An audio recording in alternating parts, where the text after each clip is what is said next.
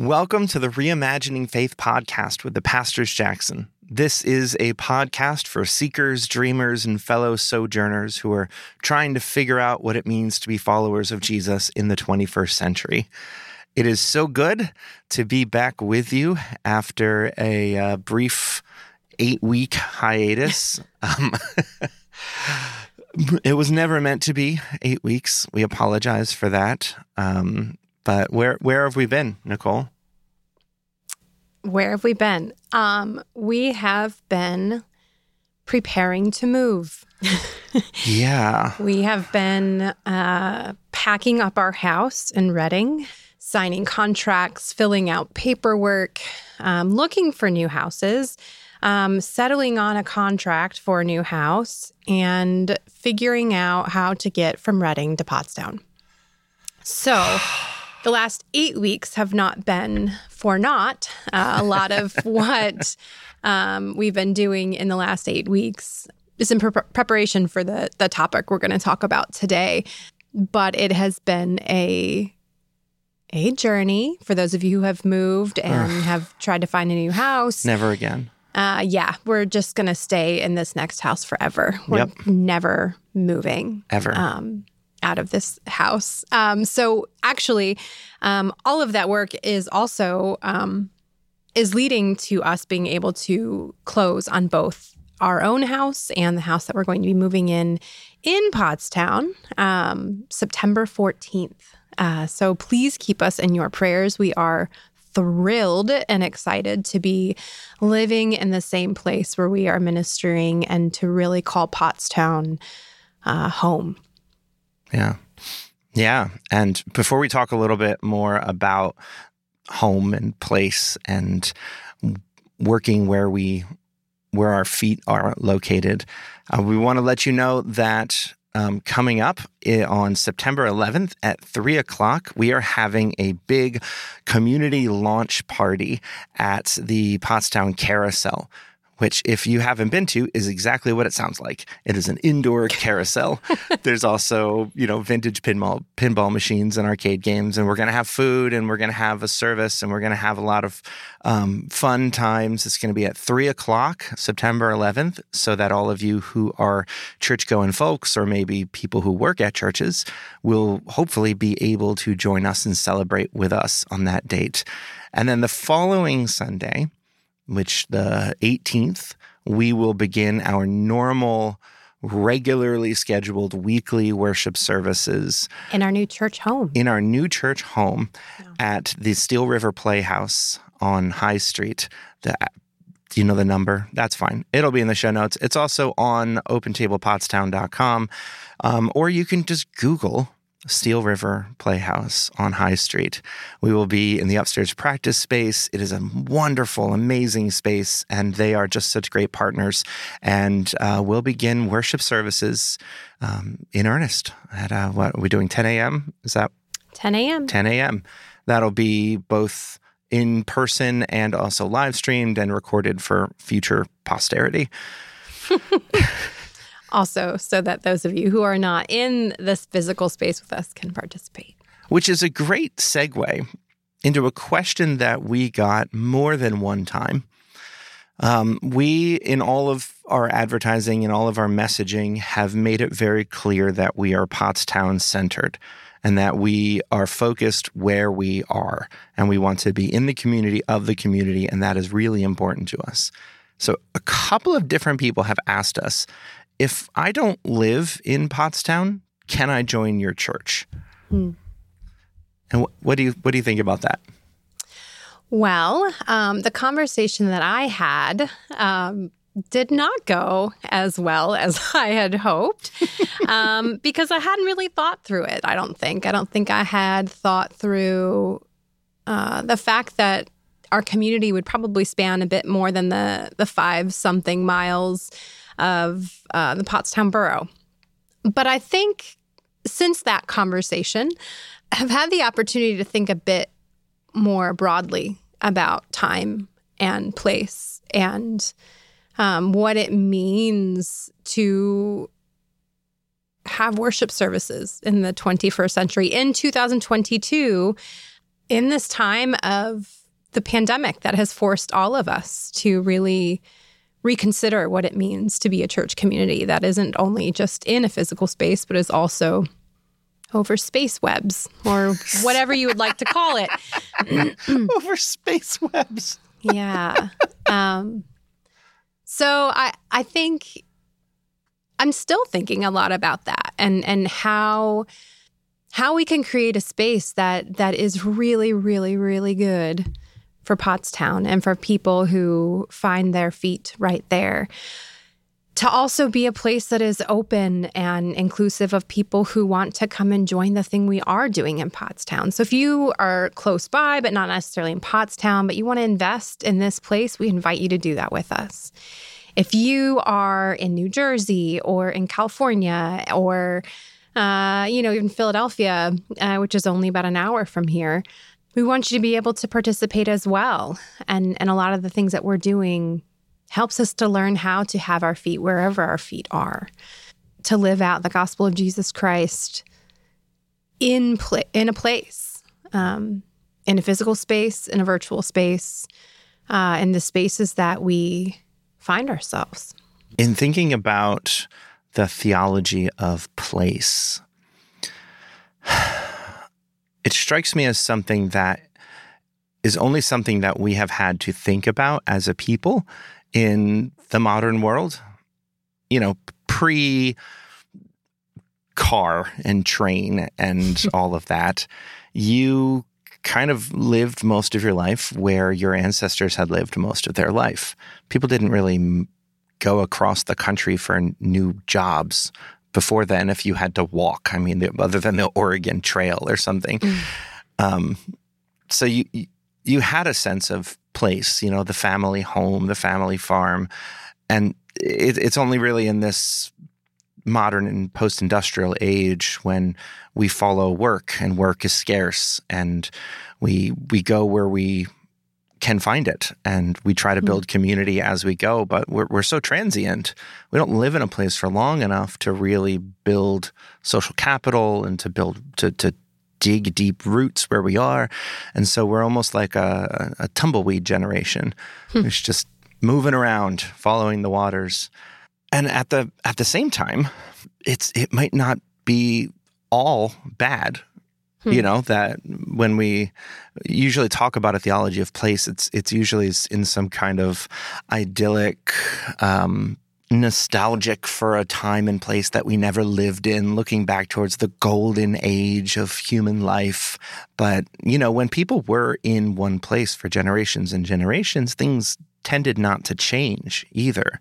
There wasn't room for human rights to flourish. You don't question the elders. The things have been done the way they've always been done, and that's just the way they are.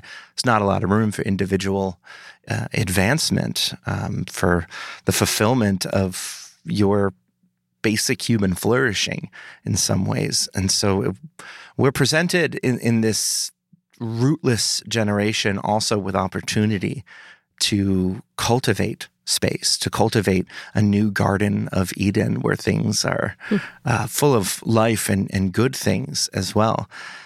So I want to acknowledge that there's both something that's lost with our transiency, but also a certain flexibility or adaptability that lends itself to opportunities that weren't afforded to previous generations. And you mentioned being in a virtual space as well.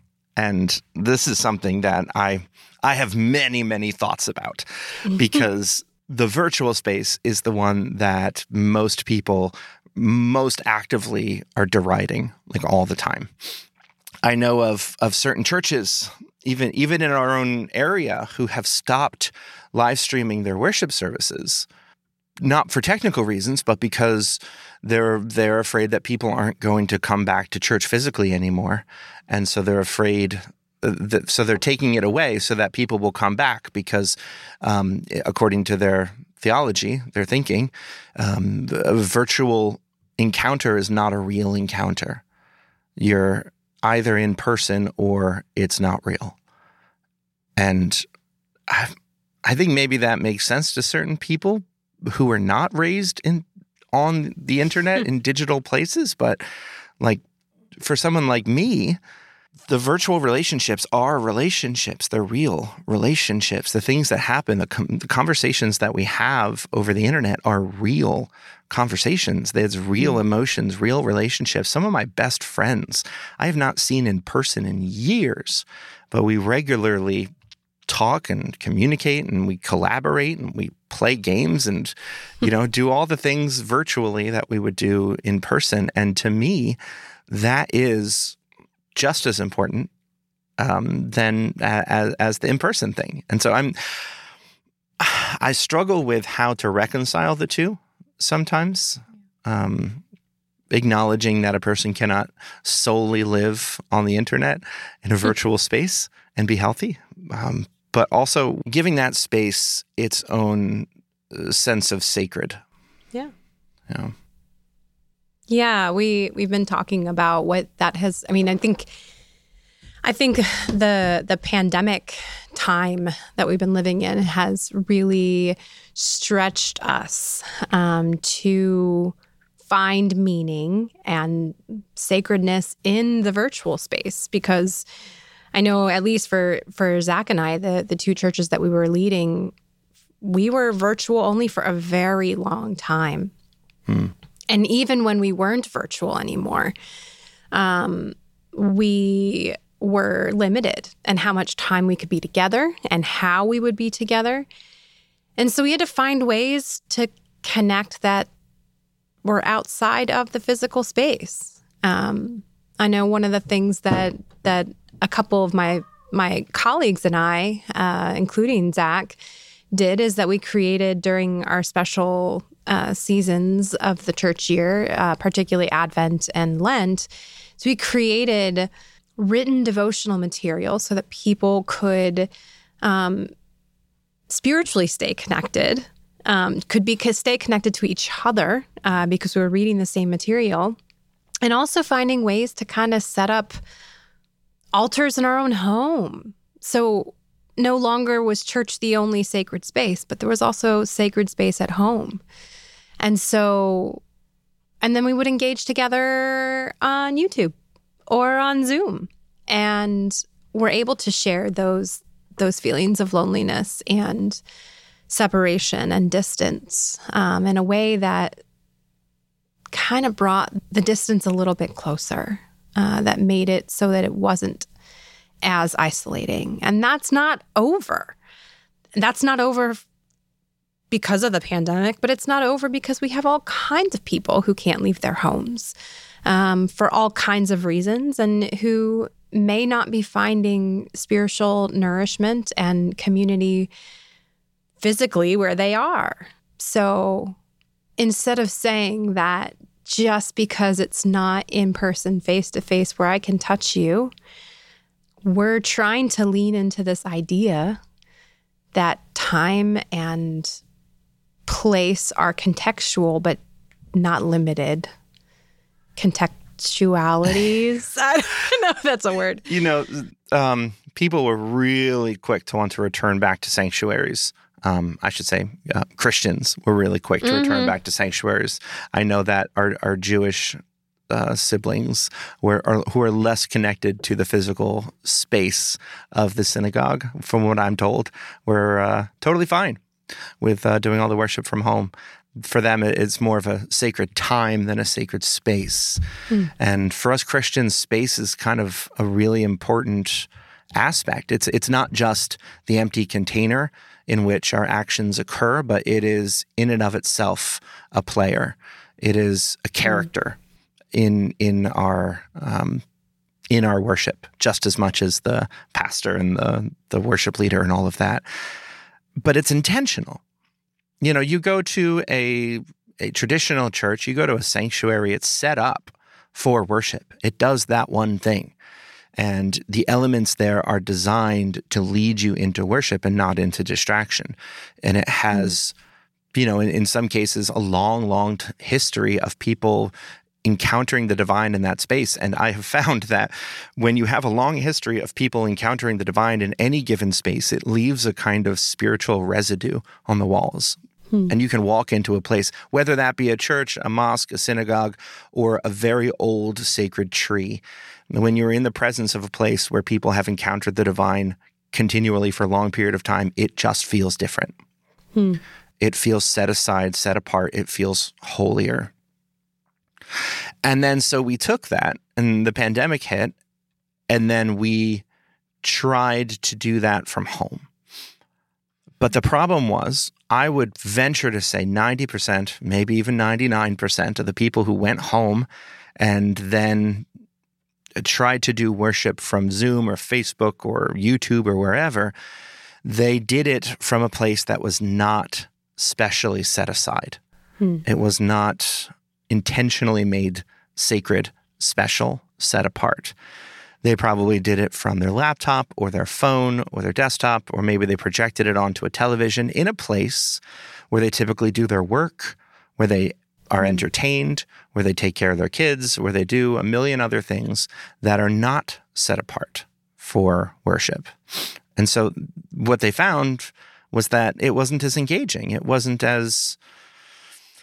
lacked that certain special something to it that they got in the sanctuary. Because imagine, if you will, you walk into an old, beautiful sanctuary, big stained glass windows, the church organ, the whole thing smells and bells and all of that. But then they have these big screens that are flashing ads for, Flex Seal and for Mattress Giant and for, mobile games and stuff during the service. It would definitely stop feeling sacred pretty quickly. And so while you're watching a worship service, you get hit with a commercial on your phone, or because you're so used to multitasking while you're on your computer, you've got your phone out and you're scrolling Facebook while you're doing this thing, and you're doing it in a space that is where you normally live. And so your brain is out. Yeah. Neuroscientists have discovered, something that religious folks have known for eons, and is that the importance of ritual is that it tells your brain that we are doing something different now. So you need to pay attention and treat this thing differently. It's the reason why all these animals have these special courting dances, mating dances. It's to distinguish, to help the butterfly know that we're about to do something different than just hang out, so that both sides know that there is something special about to happen. Ritual matters, and we have that built into our spaces in most sanctuaries. We didn't have it at home. We have muddled mediums instead. And I think one of the things that would be most important for us as we move forward in virtual worship, in hybrid worship, is that if you are a person who's engaging in this sort of thing, make a sacred space or sacred time. When we sent out those devotionals, Nicole put together little kits, like she said, with candles and the whole thing, and little liturgies for people to say. And in so doing, you turn that kitchen table into something different, because the ritual is doing something different than your normal activity.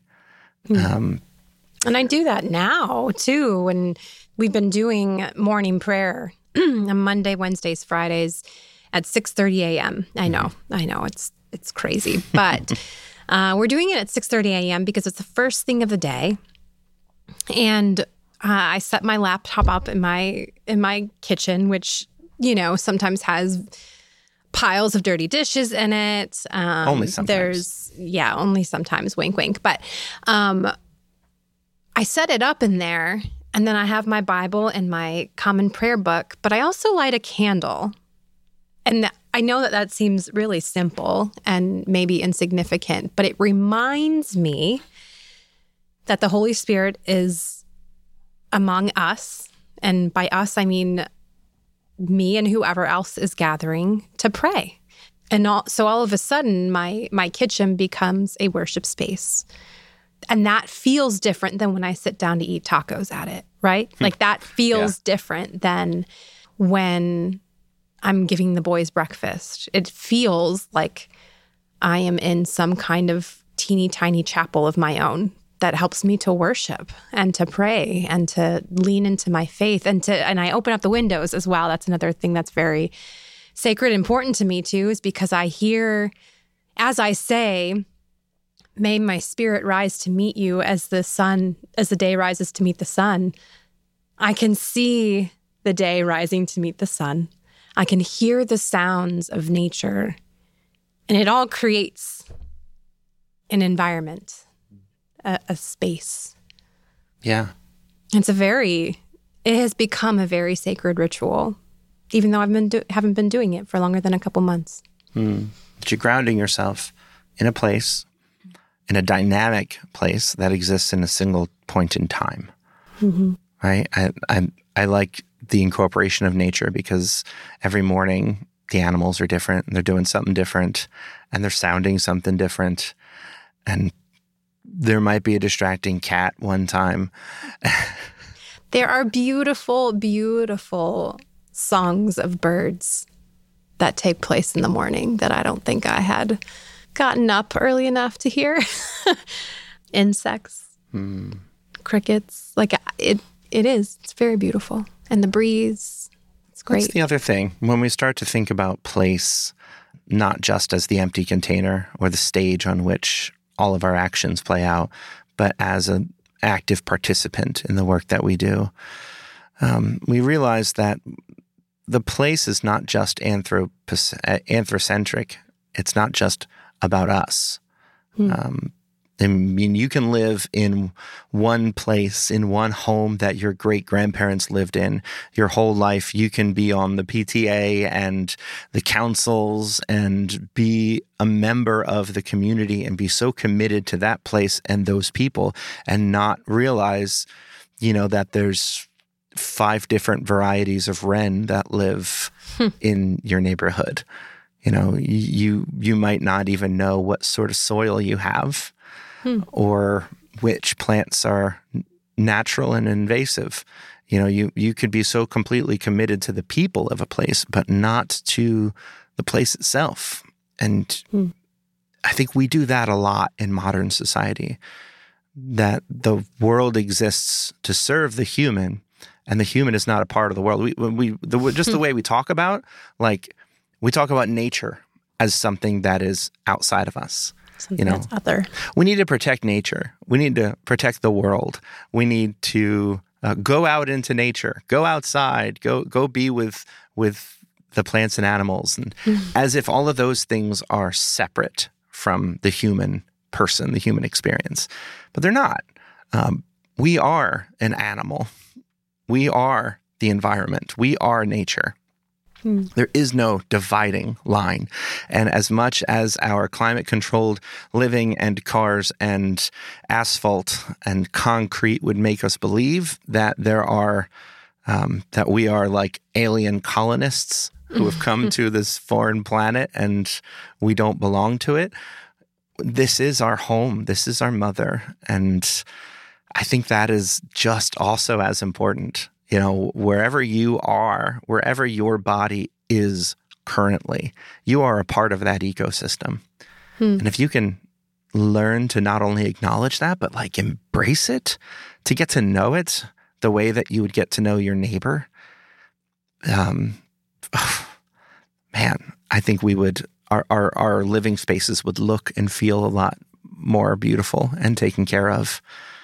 A friend of mine had, as a way of showing people in the church this reality, they put some local animal species in their church directory. So, you might have you might see Jonathan Robbins, and then you might see red-breasted robin right next to them. And it's just a picture of a bird with a little nice description about where they live and what they're like, because that's a part of our church family. And it's such a subtle, funny little thing, but it's the kind of thing that sticks in your mind. And I kind of love that.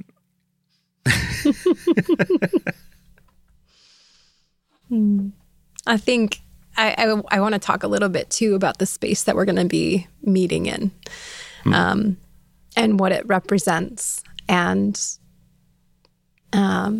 And even where we're having our launch party. So our launch party is going to be taking place at the Carousel in Pottstown, which has become this beautiful center of society for a lot of people who live in Pottstown. A place for celebration, a place to gather, a place to discuss ideas and the politics of our society. It's become a place where people can connect. It's become a place where shows happen, where events take place. But really, it's a place of celebration. And it's a neutral meeting space where people from all kinds of backgrounds can gather. We're meeting in the Carousel that is like this space that just screams celebration, that screams togetherness, that screams joy. And so in many ways, we can think of no better place to have a big party, because it's a party place. It's a place where people of all ages can be. It's a place where people can play and dance and sing and worship together. They're also big community partners. They're supporters. The folks the board who runs the Carousel, like they make this space available for birthday parties, for fundraisers, for events, for all kinds of things. And so we're partnering with people who are community people. Same thing with the theater. We pitched the idea of working with them a couple months ago. And when we told them what we were about and what we were doing, they were really excited. And, we've worked out this partnership that I don't think either of us would have seen coming or even possible. Yeah. But God is on the move and at work. And we're partnering again with people who want to invest in Pottstown, in the community in which it is situated. And so we're going to meet there. And it's almost like a blank canvas, right? Like if you know me, you know that I love a brick aesthetic, an exposed brick aesthetic. And yes, she does. One whole wall of the meeting space is exposed brick, and there's skylights that bring in some sunshine because there's not any windows in the space. But it's this space that says, create here. Like, be in this space and allow your wonder and your awe to lead to creativity. And so however we organize the worship space, whatever symbols of faith that we put up, that we use to help guide us into a spirit of worship, that can be different every single week. We'll always have a table because we plan to take communion every week together. But other than that, the possibilities are endless. And we're doing this in partnership with people who want to give back to the community in the same ways that we want to give back to the community. So it has been one of the most surprising and unexpected joys, I think, of this journey so far. Yeah. So what about somebody who is not physically in the space? Can somebody join our church who lives on the other side of the world? No. Just kidding. No? Okay. Because we talked a little bit about the importance of place, of being in the place where you are located, of serving the people, of getting to know and falling in love with the rest of the ecosystem, of being about the particular time where you find yourself. But what if those things are different from what we're doing? Can we create a virtual space where people can join in the same way that people can join in the physical space? Or would we encourage people to find a different community? That's not a leading question either. I don't know if I have a great answer. I have this vision of people sharing their space.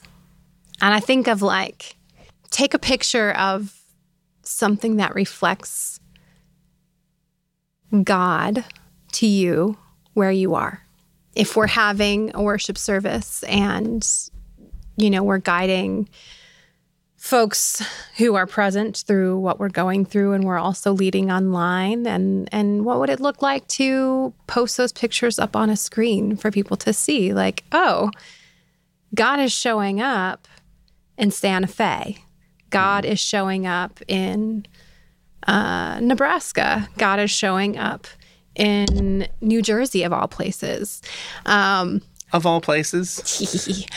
I'm going to mute you. Yeah. You know what I mean? So there's kind of like entrance into our world and helping us to enter into yours. So we're actually together. Yeah, it sounds like what I'm hearing is that a lot of our virtual worship spaces have been an attempt to take the in-person thing and then broadcast it outward to people, right? The televangelist model, where we're doing something here and then you can consume it when you would like. And I think many people find that empty because it is missing a vital component of the here and nowness of a thing, the collaboration of a thing.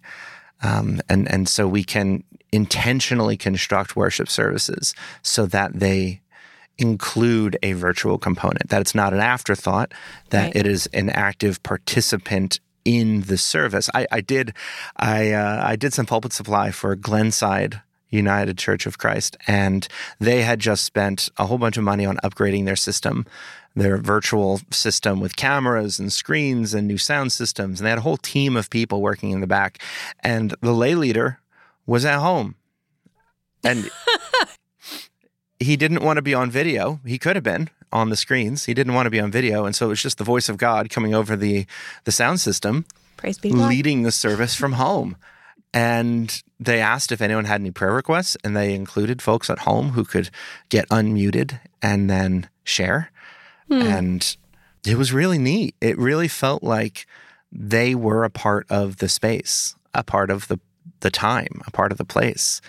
And I was thinking something very similar. I did some pulpit supply for Rosedale United Church of Christ out in Laureldale. And during the prayer request time, we took prayer requests from everyone that was sitting in the pews, and then the person who was overseeing the live stream asked if other people had prayer requests, and magically a list appeared before me. And I was able to pray for these folks that I clearly couldn't see, but whose name I knew, whose concerns I knew, and who now was connected with their body, their church family, that they couldn't actually be with. And so they couldn't be forgotten. They couldn't be dismissed. They couldn't be absent. They were one in spirit with us in the moment. Yeah. I found that to be really beautiful. So we are, generally when we're on the internet, we're consuming content, right? I mean, social media has made it so that our relationships themselves have been quantized and chopped up and fed back to us as entertainment. At the same time, we have never had higher rates of depression and anxiety in our country, and more levels of people feeling disconnected from each other, despite the fact that we are more connected than ever via social media. So the conventional wisdom says that extended use of social media causes feelings of disconnection and depression, right? That's conventional wisdom. There were actually some studies done on this, and I'll have to find the study itself and put it in the show notes, in which they did a sort of generalized happiness survey of people to get their baseline happiness. And then they spent, I don't remember how long, but a significant amount of time browsing Facebook or Instagram or Twitter or whatever. And one group was simply browsing. The other group was told to interact with posts. So like things, comment on things, all of that. And what they found was that the people who spent long periods of time lurking, so just looking at content from their friends ended the session feeling worse. But the people who spent the time interacting on those posts actually ended up feeling better afterwards.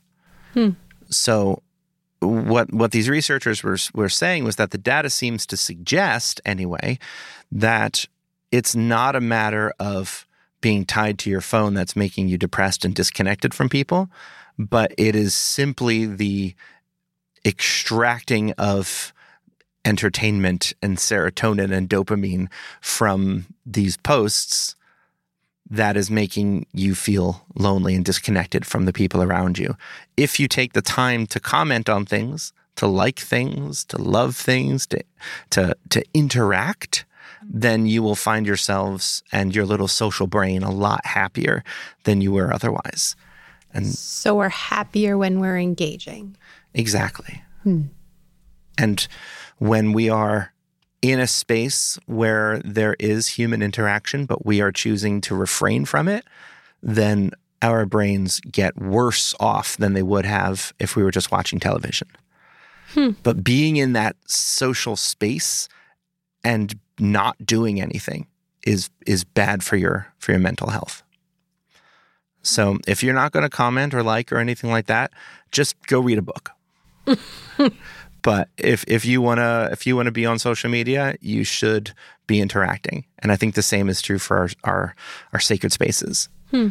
That we're best off when we are finding ways to interact with them, with the people, with the spirit, even if it is asynchronous.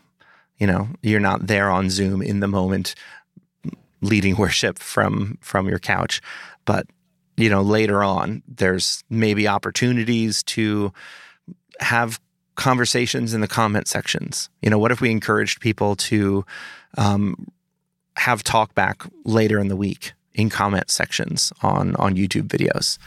You know, what if we encouraged that sort of dialogue? What if we had, you know, specialized Facebook groups that only folks who are, you know, parts of our churches were a part of, and then you on Monday posted some leading questions about what happened on Sunday, and you let people talk about it throughout the week. You know, is that a way then that we're able to connect people across space, across time, utilizing the kind of sacred space that we can create on the internet, which doesn't rely on a physical space, in order to create something like that. Oh, and another thing that I've been thinking a lot about recently in terms of place, I think we don't take enough time and consideration to think about our virtual presence in the same way we think about our physical presence. Like, my house is my house. This is my home. This is my space. I invite people into my space. I love when people come here. But if somebody comes into my home and is being disparaging about somebody else, whether they're in my home or not, I don't like that. I don't want that to stand. My children are here, you know, and I don't want you bringing that here. If you walk into my space with a Bluetooth speaker, blaring some music and just drowning out the conversations just because, you know, you feel that the airwaves belong to you, I might ask you to leave. You know, maybe turn it off first. Maybe we'll try that first. Yeah. But I think we all intuitively have the understanding that, you know, this is my space. I can cultivate this space as I wish. I don't know how many people I know feel that way about their virtual presence. And maybe it's because, you know, something like Facebook, you don't own Facebook. You know, you don't go into a McDonald's and say that this corner is now my corner. I'm going to hang up a picture here and, you know, only my friends are allowed to visit me in this booth. But, you know, my Facebook posts are my Facebook posts. They are my place. They are my virtual digital place. And people I know then interact with them. And most of the people I know don't know the other people that I know. And so what so often happens is two people that I know who don't know each other, who have differing viewpoints, end up in some kind of argument in that space. And then I sit back helpless and I think, well, I need to preserve their right to say what they want, to free space. I can't be the thought police here and tell this person to stop talking and stop saying these things. But like, if this were my house and it were like my birthday party and two friends who don't know each other were like saying really awful things to each other, I would stop them. Right. Like, you're ruining my birthday party. Mm-hmm. And so like, I feel empowered to erase comments, to tell people they need to stop, to create space for people who are historically marginalized and told that they don't have a voice. Because in these virtual spaces, everyone's voice is pretty much equal. It's kind of a rare place. And so I can create a space in that way. But only with intentionality, because every voice is equal until bullying happens, until boundaries are drawn. So there is an intentionality in creating that you're talking about rather than just allowing what happens to happen. And I think so much of that, is what we're talking about when we're talking about the sacredness of space, the sacredness of place, the sacredness of time. There's intentionality. There's I want to create the world that I want to live in, that I want my children to live in. I don't want to silence people who believe differently than me, who think differently than me, who want to challenge me. But I also want to create a space where human dignity is protected, where if you're going to argue or have conflict, like, have it with respect. And so in that way, you're creating a sacred space wherever you go. Yeah. In the church walls, in the theater walls, in your home, online,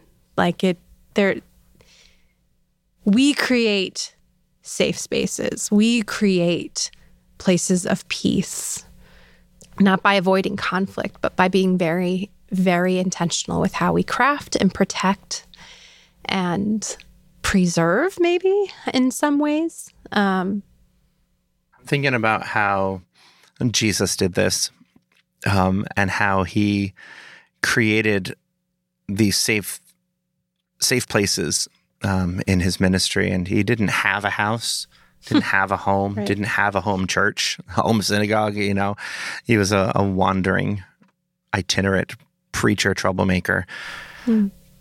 But in his teaching, he would when people were like, these kids need to just color quietly and stop making a fuss. And Jesus said, hey, bring them up to the front. I want them to be up here with me. Mm-hmm. But then also at times when he's in other people's homes, I think of there's several occasions where he's in like Pharisees' homes who are religious leaders. And so these are probably bigger houses with servants and, different ways of doing things. They probably have fine china, the equivalent in the first century. Prestigious religious elite. Yeah. And then this like woman of ill repute comes in, and washes Jesus's feet or something like that. There's a couple different instances. And she is derided for it. And the religious leaders want her out. She's ruining their space. And Jesus carves out a place for her.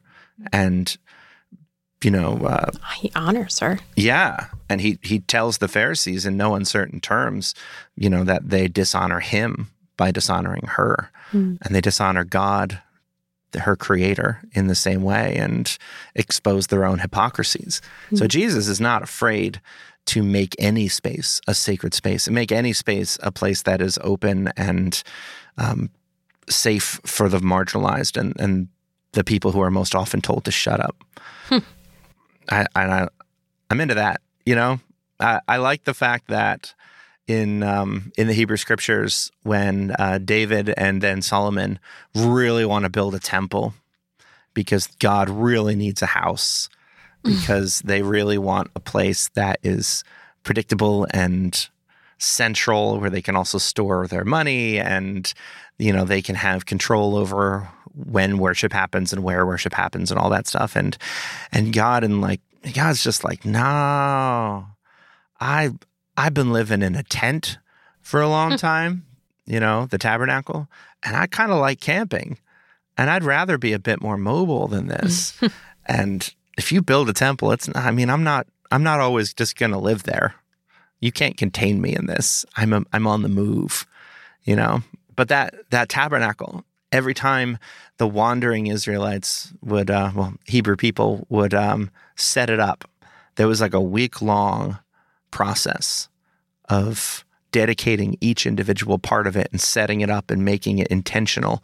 Every time they tore it down and set it up, there was a whole ritual that went into it in order to make that space sacred and different. It wasn't just you throw up the tent and now we're good to go. There was intentionality. And even though it could be at the foot of a mountain, it could be at an oasis, it could be in the middle of the desert, it didn't matter. God could be in that space because God is everywhere and God is on the move. But there was still a certain intentionality in creating it. One of the things that we have kind of dreamed about as a planting team. We're working with about 12 or 13 others to help bring this to fruition. And one of the things we've talked about is what if, like, next summer we hike to a spot and have our service there? What if we've met a couple times in Riverfront Park in Pottstown, and a couple of us have even said, like, can we do this again? Because this is so wonderful. Because again, the tabernacle of that little pavilion helps us to see God just as much as, being in that theater or being at the carousel or being at a church building. I think that natural space is already sacred. Yeah. So you don't have to work as hard to make it sacred. You just show up and you can already feel the Spirit there. Correct. Yeah. And so, the Spirit of God is present and among us when we just gather. Like when we say we set apart this time and this space and this place, wherever that place is, it becomes sacred. It's almost like you have to turn your attention to see it because it's already there. And just by nature of gathering makes it holy, makes it sacred. When you're there to commune with God is already there. And so I have dreams of, like, hiking for like a half hour with a group of people one Sunday. Probably not until next summer or the summer after, but just making that one of our Sunday services just as much as meeting, in the theater space. Or you don't have to twist my arm for that one. I'm there. Yeah. I love it. I think one of the things that is just such a great metaphor for the way that we've often thought about church and place are stained glass windows, because they are beautiful, they are pretty, they invoke a sort of religious awe, but you can only experience them from within because they're illuminated from without. And so on the outside, they just look like kind of plain pictures. And on the inside, they're gorgeous and beautiful when you have to go in order to experience them, but they also obscure the outside. So you can't see what's going on in your immediate vicinity, in your community. You can't see the rest of nature. You can't see the people, the colors, all of that. And the people outside can't see what's going on in your church.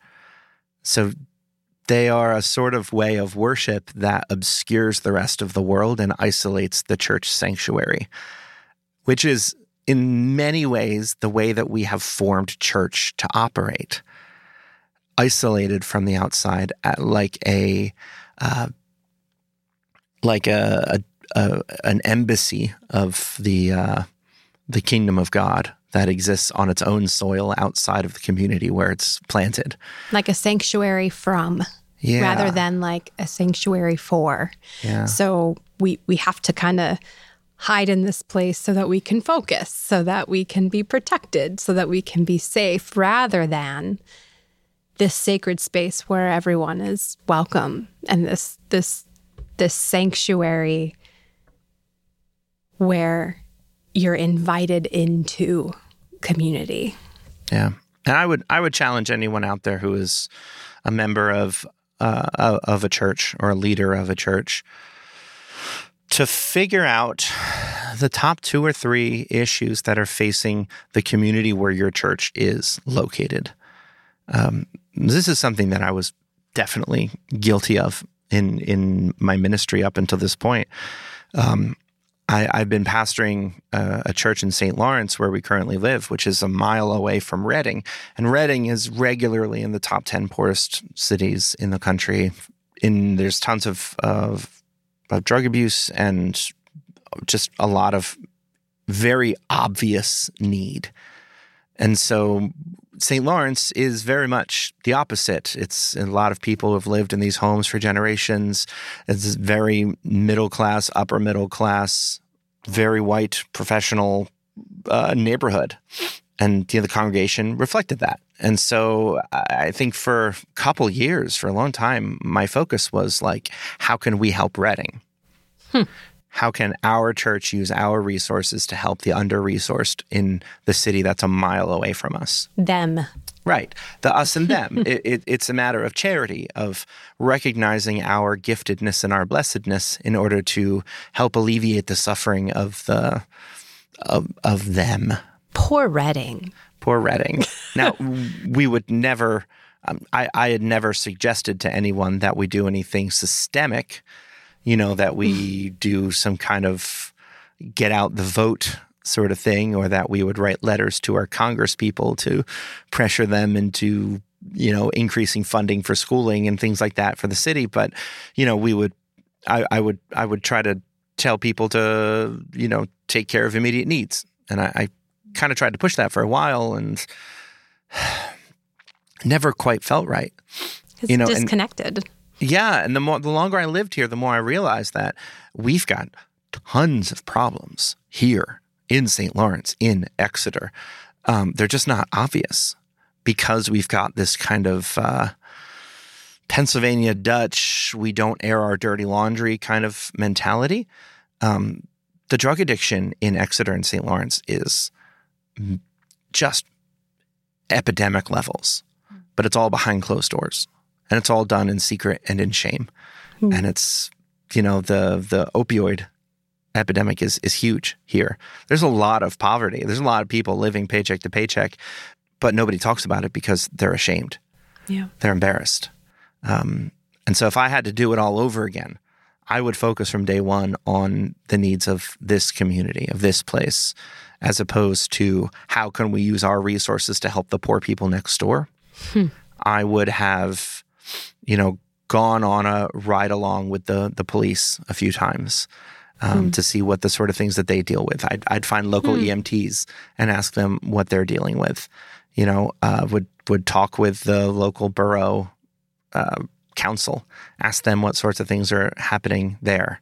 Not just assume that I know where the needs are because they're obvious, but really dig deeper to figure out what are the top 2 or 3 needs here right now. Great ideas for 19464, which is Pottstown.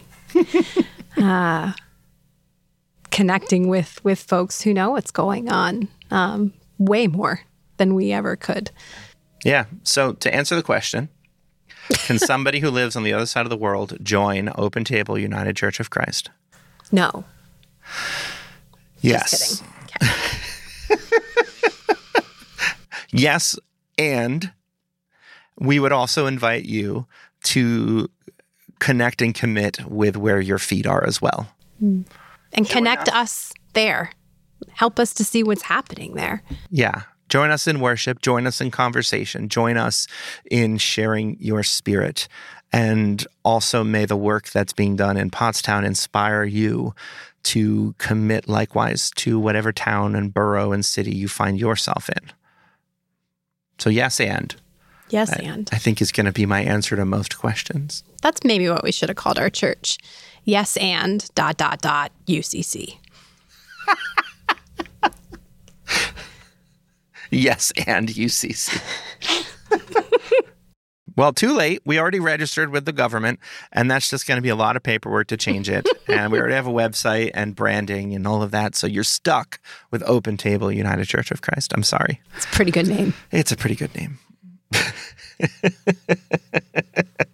So we look forward to seeing you at our launch party on the 11th at the Carousel. I'm going to try my best to have that event live streamed as well, so that those of you who can't be with us in person can be with us virtually, and try our best in these sort of transient spaces where we find ourselves, where we have to set up and tear down all the time, to still be able to create a space where there can be some level of interactivity with you who are at home.